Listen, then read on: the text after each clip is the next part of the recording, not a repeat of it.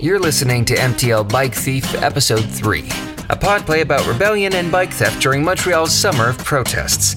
Be warned, it's full of swearing, violence, and terrible jokes. Remember, it's meant to be taken in the spirit of good humor, even if you don't think it's very funny. Chapter 9 3/4, The Unnecessary Out-of-Order Flashback. Smell bacon! Oink, oink! Greg was, for all intents and purposes, a piece of shit. As a child, he'd pull his sister's hair just to get a reaction. The louder the scream, the greater the thrill. As he got older, the thrills came from headier places, tricking kids into emailing him their parents' bank information, canceling his parents' insurance before blowing the engine on their car, writing essays for other students, then flagging them for plagiarism. Greg wanted to break the system from within. He liked chaos, not unorganized chaos, but something he called political appendectomies. Cut out the things we never knew we never needed. Occupy Wall Street? Might as well occupy a shithouse. The real anarchists operate from within. Yes, Greg had a problem that Godwin turned into an asset. They focused his civil disobedience and channeled it into something productive. And so, 2 years of focused anarchy later, Greg found himself marching down St. Denis Street in a sea of 8,000 sweaty protesters in Montreal's Latin Quarter on a cool May evening in the spring of 2012. Education isn't a right, it's a privilege. Greg did not agree with their general ethos, but the chaos and subsequent violence appealed to him, to his problem side. His work that night would make him a maverick of the New World Order, or a martyr of the revolution. Either way, it turned his knob up to 11. Cette manifestation a été déclarée illégale. This demonstration has been declared illegal. S'il vous plaît, dispersez immédiatement. The crowd shuffled back and forth in panic. Police commandeered buses pulled up at the top and the bottom of the street. Soon the SQ thugs in riot gear would squish the students together till they sooner resembled sardines and angsty teens. Greg would have to bust a move if he was going to make his rendezvous. Greg was neither patient nor gracious as he pushed his way through the throngs of people towards the alley off St. Denis. A few dozen protesters followed his lead, forcing a couple of the SQ to chase after them. Greg could already see the fire escape of the building where they'd agreed to meet. He could also see the SQ officer running up to grab him. The question was, did he feel lucky? Well, do ya? Like the bastard amphetamine-riddled child of Jason Bourne and James Bond, Greg kicked off the chest of the officer, propelling himself up the fire escape. Greg took no small amount of satisfaction in turning the officer into his own private stepladder, allowing him to climb the 4-story tenement and escape the chaos. Up on the rooftop, he had a bird's-eye view of the battle happening down below. It was silly, violent, and ultimately futile. What a waste. A few broken windows, a few broken bones, and a couple hundred arrests. But at the end of an hour, not much had changed. Nothing was achieved, and Greg's interest was waning. As the hours stretched into 2 and the street below thinned out, he started to lose hope. To rouse his spirits, he lit the 4-inch joint he had in his pocket. By the time the butt met the ash, someone else had climbed the ladder leading to the rooftop. They stared at Greg, palms sweaty, heart racing, pants ever so slightly shat. It took Greg a moment to realize he wasn't alone. So he finally got to you. Good. I knew you'd see the light. Maybe it was the premium half-gram indica heavy hybrid he just smoked, or maybe it was his relief at having finally made contact that allowed Greg to drop his guard. Whatever the reason, Greg turned back around to enjoy the view across the now quiet St. Denis Street, bars and restaurants slowly cleaning up the damage from the hour before. Greg hardly felt the hands reach into his pocket to grab the keys. Instinctively, he pulled them back and barely registered the pressure of the push, barely noticed the change in altitude, until he'd already fallen 2 stories. The last thing to run through Greg's mind was the absolute lunacy of becoming a human projectile at the age of 23. This certainly was not how the maverick of the New World Order could die, right? Greg let slip a quiet little shit, followed by the loud thwack of his skull cracking on the pavement. The first person to notice the human pancake that was Greg was a young woman across the street, sitting wasted in a windowless bar, aka Sarah on a normal Tuesday night. At first, she thought that maybe a cyclist had eaten dirt biking down St. Denis. Well, this happened often enough, but what shot this theory to hell was the conspicuous absence of a bike. When, through the drunken stupor, she finally realized what had happened, she also let out a quiet, confused "Shit!" As she approached the body, she noticed the Beaulieu bike keys dangling from his hand. She knew she shouldn't touch the body, let alone ransack it. But maybe, just maybe, it was all right this time. After all, the bike fairy doesn't visit you every damn night, and as far as she was concerned, she could give it a good home. So, would it be so wrong to just rescue his bike? And then she wasn't sure what happened. A great blank emptiness overcame her. The rest of the memory was lost in a cloud of liquor and smoke. Chapter 10. The Boyfriend and the Bike. Sarah drifted towards Alain's office in a daze, thinking about the young man who'd literally fallen into her life 2 nights before. What bothered her more than the sudden and unforgettably vivid image of the fallen angel pancake was that she didn't even remember it till just now. If she'd managed to forget about him, what else had slipped into the ether of her gin-soaked gray matter? And what the hell happened to his bike? What? Whoa. What? What followed was 7.5 seconds of silence too awkward to reproduce orally. What do you want, Sarah? Greg. You mean that piece of shit they're turning into a martyr outside? Yeah? Don't tell me you buy into that crap. No? Is that a question? God, I'm all turned around. What do you want, Sarah? For the second time that day, Sarah had wandered into a shitstorm she had expressly meant to avoid. It seemed like the Alain she was talking with was not the Alain she'd gone to bed with the night before. So what changed? Look, you were gone when I woke up this morning, and I just wanted to... dude, are you mad at me? Why would I be mad at you? I spent 3 hours fixing your bike before getting a frantic call to rescue you from a bar where some leather-clad biker was feeling you up. Okay, that's not exactly... Only to have his fat little friend follow me home, knock me unconscious, and steal said bike. Then I got to spend 5 hours in the world's shittiest ER before coming in to lecture a bunch of zombies who would rather be out in the street professing their undying love to a TA that never met than learning how to actually make a fucking difference in their city. Fucking Red Square zombies, all of them. Fuck! Wait, you fixed my bike? Yes, of course. What'd you do with the extra pieces? What? Is that all you took from what I just said? No, I'm just wondering. Did Dom take those too? I don't fucking know. I was unfucking conscious. Jesus, what crawled up your ass? Quite possibly any number of things. Like I said, I was unconscious. Okay, so why did you want to see me? You came to see me. Right. I swear to God, Sarah, you attract bullshit everywhere you go. And when I stand beside you, I get sprayed with it too. So what? This whole mess with Godwin and the bikers is my fault? Of course not. It's never your fault. Shit just happens to you without the slightest intervention or provocation. It has nothing to do with you, who you hang out with, or how much you drink, or blackout. Fuck, dude. What the hell does that have to do with it? Where did you go after you woke up this morning? Rick's? Of course you did. A bar. Of course. I needed Sam's help. Sure, Sarah. And it just happened to be in a bar. She works in a bar. All your friends work in bars. When you spend your life crawling through the sewers, you're bound to meet some rats. Ouch. Wouldn't be so bad, except sometimes I get the feeling you're happier alone. You just call me in to pick up the pieces when everything goes to shit. Where is this coming from? I'm tired. I have a splitting headache, and my clothes smell like hospital sanitizer and biker spit, and all of this would be worth it if I only knew you cared. Dude, of course I care. Well, dude, why are you avoiding me? All last week, then again 2 nights ago, you blew me off to go drinking. How did you? And then again at lunch yesterday to avoid the talk. Well, yeah, I had to find a corpse. What? Oh, right. Look, just be honest with me. Am I wasting my time? If you don't want to move in with me, that's fine. If you don't want to be with me, that's fine, but fuck, make a choice.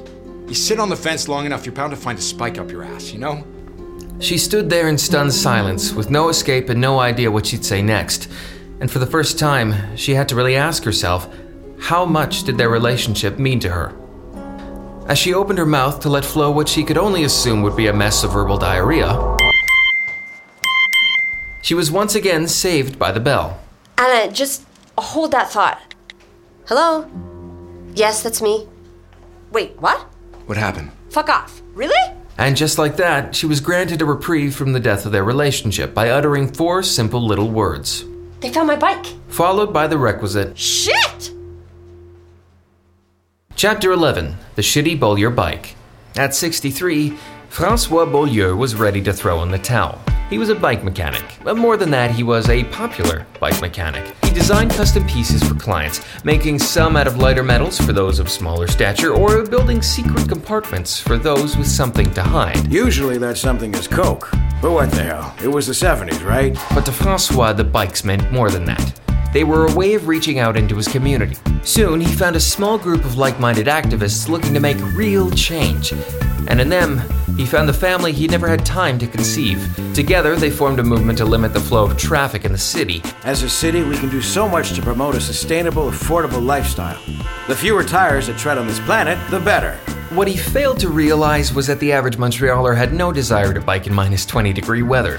Their faces froze, their fingers fell off, their balls became ballsicles. And little by little, the idea of changing things turned to maintaining things, and then eventually turned to giving up.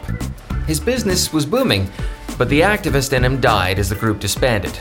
Some left for private enterprise, others were drawn to lucrative teaching contracts, and others still disappeared into the dark world of local government. Francois sold out in his own way, by finding a market for high-end bikes and charging 10 times what he used to for a set of wheels. But after 56 years in the business, Francois was ready to throw in the towel. Maybe find himself a nice little spot down south where he could fry up in the sun wearing nothing but a Speedo with a fleur-de-lis.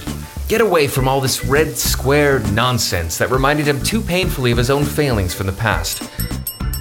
And so, as the young man with ripped jeans, faded red mohawk, and squeegee tucked into the back of his pants wheeled a beautiful Beaulieu bike into his store, Francois smiled without really paying attention, lost in his Floridian dream. That is, until he caught a whiff of what seemed like hot shit baking in the sun. Oh, yeah. It's kind of ripe, isn't it? Jesus, what happened? Fucked if I know. What do you give me for it? In spite of the gagging and coughing, Francois brought the bike into the workshop to examine it thoroughly. Oddly enough, the handlebars matched the seat and the pedals, but the frame matched the wheels and the gear hub, and nothing matched the smell. 2 separate serial numbers, 1 bike. What pushed him to call the police was the fact that one of the serial numbers was flagged as stolen, and so, in a half-hearted attempt at stalling the squeegee punk, Francois explained, I have a buyer who's interested, if you could wait. Whatever, man. I got time. He was surprised it worked, though maybe not that surprised. The punk didn't seem altogether that with it. Within 30 minutes, a reasonable wait for a pizza but a poor one for a cop, an SPVM officer arrived, Holy shit! gagging on the smell while detaining the punk.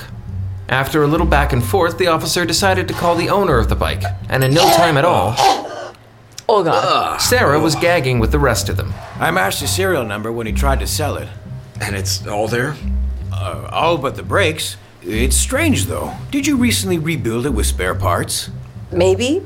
Is that a question? No? I mean, well, whoever shat themselves, please leave. Oh, yeah, it's the bike. What? Found it in a dumpster. Wait, so someone stole my $2,500 bike? Took the brakes? And then tossed it into a dumpster. Yeah, dumpster filled with shit bags. You know, the garden shit bags they sell at Home Depot. Fertilizer? That's the one. Yeah. So, can I get my money now or what? After the bewildered officer explained that the punk couldn't sell stolen property, each one gave their statements, and the officer was gone in a flash. Francois helped Sarah and Alain wheel the bike out back to wash it, first in soap, then bleach. Then a lot of bleach. I think that might be, Shit, it still reeks. I'm sorry, maybe just air it out for a while. Can we pick this up later? I need to get back. Look, why don't you just go and... Sarah, we need to talk. Francois quickly realized he'd found himself in the middle of an argument, Sarah, we need to talk. though not a particularly mature one. I'm going home, Alain. What? That's not safe. Look, yeah, my bike smells like shit. And yeah, I gotta buy new brakes. And yeah, we both got a few scrapes and bruises. Concussions. We got concussions. But all in all, I mean, things are kind of back to normal. Except for us. Right. And Godwin. Well, as of right now, that no longer concerns me. I can't fucking believe you. You just said you wanted to change. Yeah, well, you just finished telling me how you wanted to bail. Is So- that not really what you heard? What do you want me to do? I want you to love me. What followed was 7.5 seconds of awkward tension, partly due to the L word, but mostly because Sarah and Alain finally realized Francois was still watching them. Well, good luck to you both. Later, after shutting the shop for the night, Francois remembered the serial number on the bike, the one that wasn't reported stolen. In a fit of curiosity, he decided to run the serial number to find out who'd bought it. Huh? That's weird. The number was from the old system, the analog system, and so he thought it must be the bike. As he rifled through stacks of old papers in the storeroom, Francois landed on a small yellowed receipt, struggling to read the name. Finally, he saw it. Oh my God. Godwin. And Francois was once again filled with the bittersweet memories from his rebellious youth. Chapter 12, The Fucked Up Dream. Exactly 2 minutes after wheeling her bike back into her apartment, Sarah took a long, delicious, almost painful hit off her 4.5-foot bong as a confusing medley of thoughts swam through her head. Why did they throw away her bike? Why did it smell so strongly of shit? Well, pizza or just Hawaii? It was about this time, at the late hour of 3 p.m., that Sarah passed out on the couch, beer slipping from her hand to seep through her legs into the couch cushion. Oh, I only get 2 toppings? Sarah fell back and traveled deeper and deeper into her own messed up psyche. Oh, shit. Godwin? She was exactly where she didn't want to be. Back in Godwin's office, facing the man himself, bloody screwdriver and all. Ew, I can't do that. Oh. Okay, but remember, you asked for it. Sarah pulled the screwdriver from his head, once again immediately regretting her actions. Only this time, something was different. Godwin seemed to enjoy it. So... Thank you. I'd do it myself, but... Yeah, I get it. Death's a bitch. Heard you got your bike back. Yeah, I'm pretty stoked. Though, kinda smells like shit. When life gives you shit, you make shiitake. What? I don't know. Well, I'm sorry about, your death and all. Even if you were a cunt. That's okay. At least here I have no papers to grate, and a full head of hair, and I never have trouble getting an erection. That's good. On my line of work, you always need to find the silver lining. Your line of work? Philosophy. Otherwise, the weight of 1,000 minds thinking up the doom of mankind kind of sits heavy on you. Heavy? Sometimes you gotta take a break and smell the fertilizer. What? And with that, 7 Red Square student protesters goose-stepped into his office like a chorus line of angry youth. When life gives you some lemons, you make a lemon drink. Though foolish, fraud, and feeble, you still can raise a stink. You kick, you swear, you punch, you give it all you've got. But when it's finally over, you'll still end up in a plot. Sarah watched in awe as each of the 7 students took turns stabbing Godwin in the head with a screwdriver, each thrust more sensual than the last. What's the point of trying? What's the point of life? When everybody's dying to fall upon the bloody knife. So if the end is certain, why not face it like a man, with your cock engorged aplenty and without a fucking plan? Still, the students danced around him, plunging the screwdriver deeper and deeper into his head. Sarah couldn't help but feel aroused, and somehow ashamed.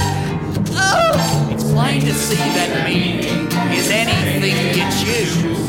So beware those who preach, without them you'll surely lose. For like that shit smell leaking from your now unstolen bike, the Red Square students I have led are ready now to strike! This was an opportune moment for Sarah to wake up. Not simply because the dream had grown too intense, nor because the beer spilled down her crotch had been mixed with a touch of urine, but more importantly because her roommate was coming home, accompanied by an unexpected visitor. Well, hello, Miss Lee. Are you fucking kidding me? It's like not even 4:20 yet. Maybe it was the 4.5-foot bong Sarah tried to hide behind her 4-foot couch, or the dense odor of pot, or the fresh stain on her crotch, but something told her she would not enjoy this visit. Chapter 13. Plot presses the point. As Pax Plant waited impatiently outside the door to Sarah's apartment, he couldn't help but choke on the overpowering scent of Sweet Lady Green slipping into the hallway.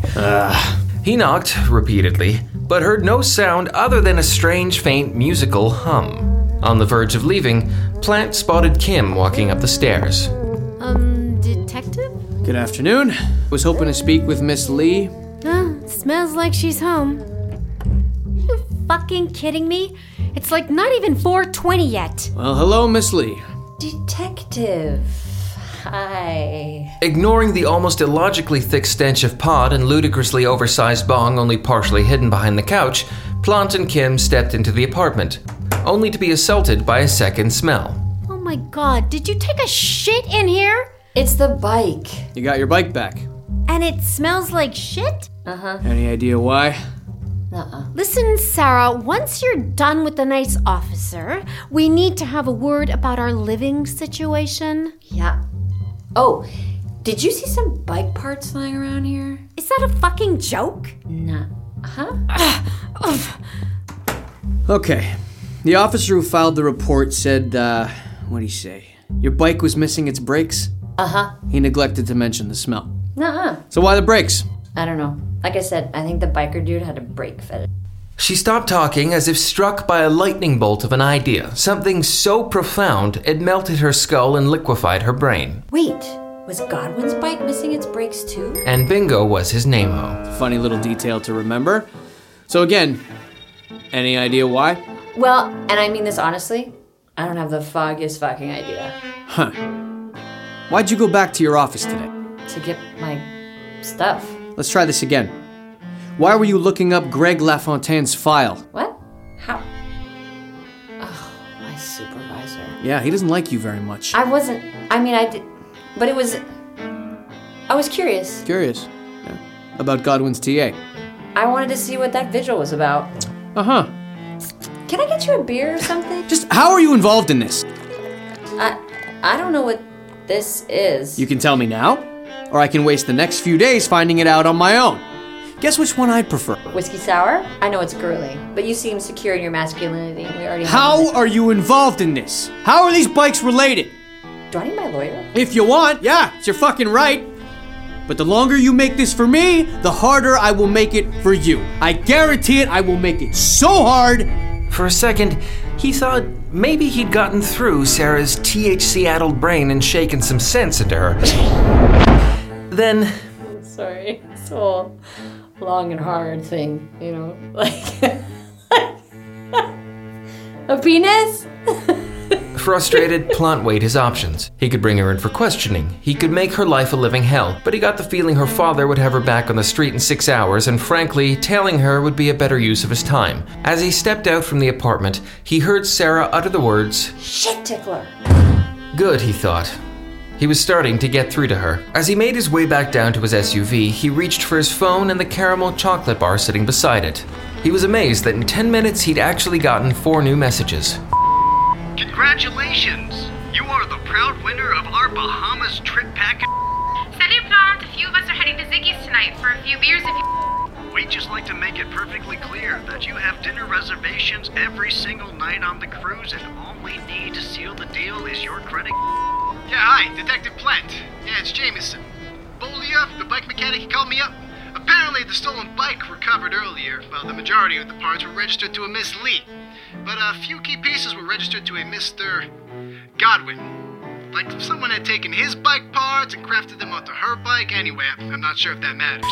Within 5 seconds of hearing this, Plant had changed his stance on bringing her in. He put his cardiovascular health to the test and very nearly failed as he hurtled up the steps to her apartment. But as he launched himself through the door, he was greeted by a... Motherfucker! She always does this! What? Oh, fuck. What happened? She left without talking to me and didn't even lock the fucking door! And with that, Plant realized that he had lost his best lead. Whether because he felt sick for not following his gut or because he'd pushed his cardio too far, his body reacted in the only way appropriate.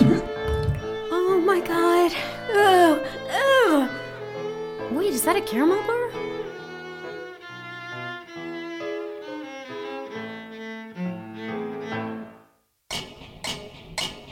Thank you for listening to MTL Bike Thief and the wonderful cast that includes Adrienne Richards, Eric Davis, Matthew Keys, Corey Tomimic, Don Ford, Jonathan Dubsky, Jesse Sherman, Wyatt Bowen, Alex Gravenstein, Todd Fennell, and Simon Peacock. Narrated by Daniel Kay, engineering by Michael Fitch at Studio 2MO. Original score by Michael Fitch. Additional tracks, including Funkorama, C-Funk, Protofunk, Funk Game Loop, Back Vibes, As I Figure, Bass Walker, Fast Talking, Controlled Chaos, One-Eyed Maestro, Pop Goes the Weasel, Anxiety, Prelude in Action, Too Cool, Cold Funk, Back on Track, Cool Rock, Just Nasty, Dub Eastern Anguish, DD Groove, Longing and Concern, all provided by Kevin MacLeod. Acoustic Blues, Ice Cold Namaste, provided by Audiotronics, and Direct-to-Video, provided by Chris Zabriskie. All of these, I should mention, are provided under a Creative Commons license, so thank you. You like what you hear? Well, keep listening and tell your friends. Hate it? Tell your friends it's great and watch their excitement melt away as you laugh in ironic judgment, you sick son of a bitch. The next episode can be found exactly where you found this one, so good luck.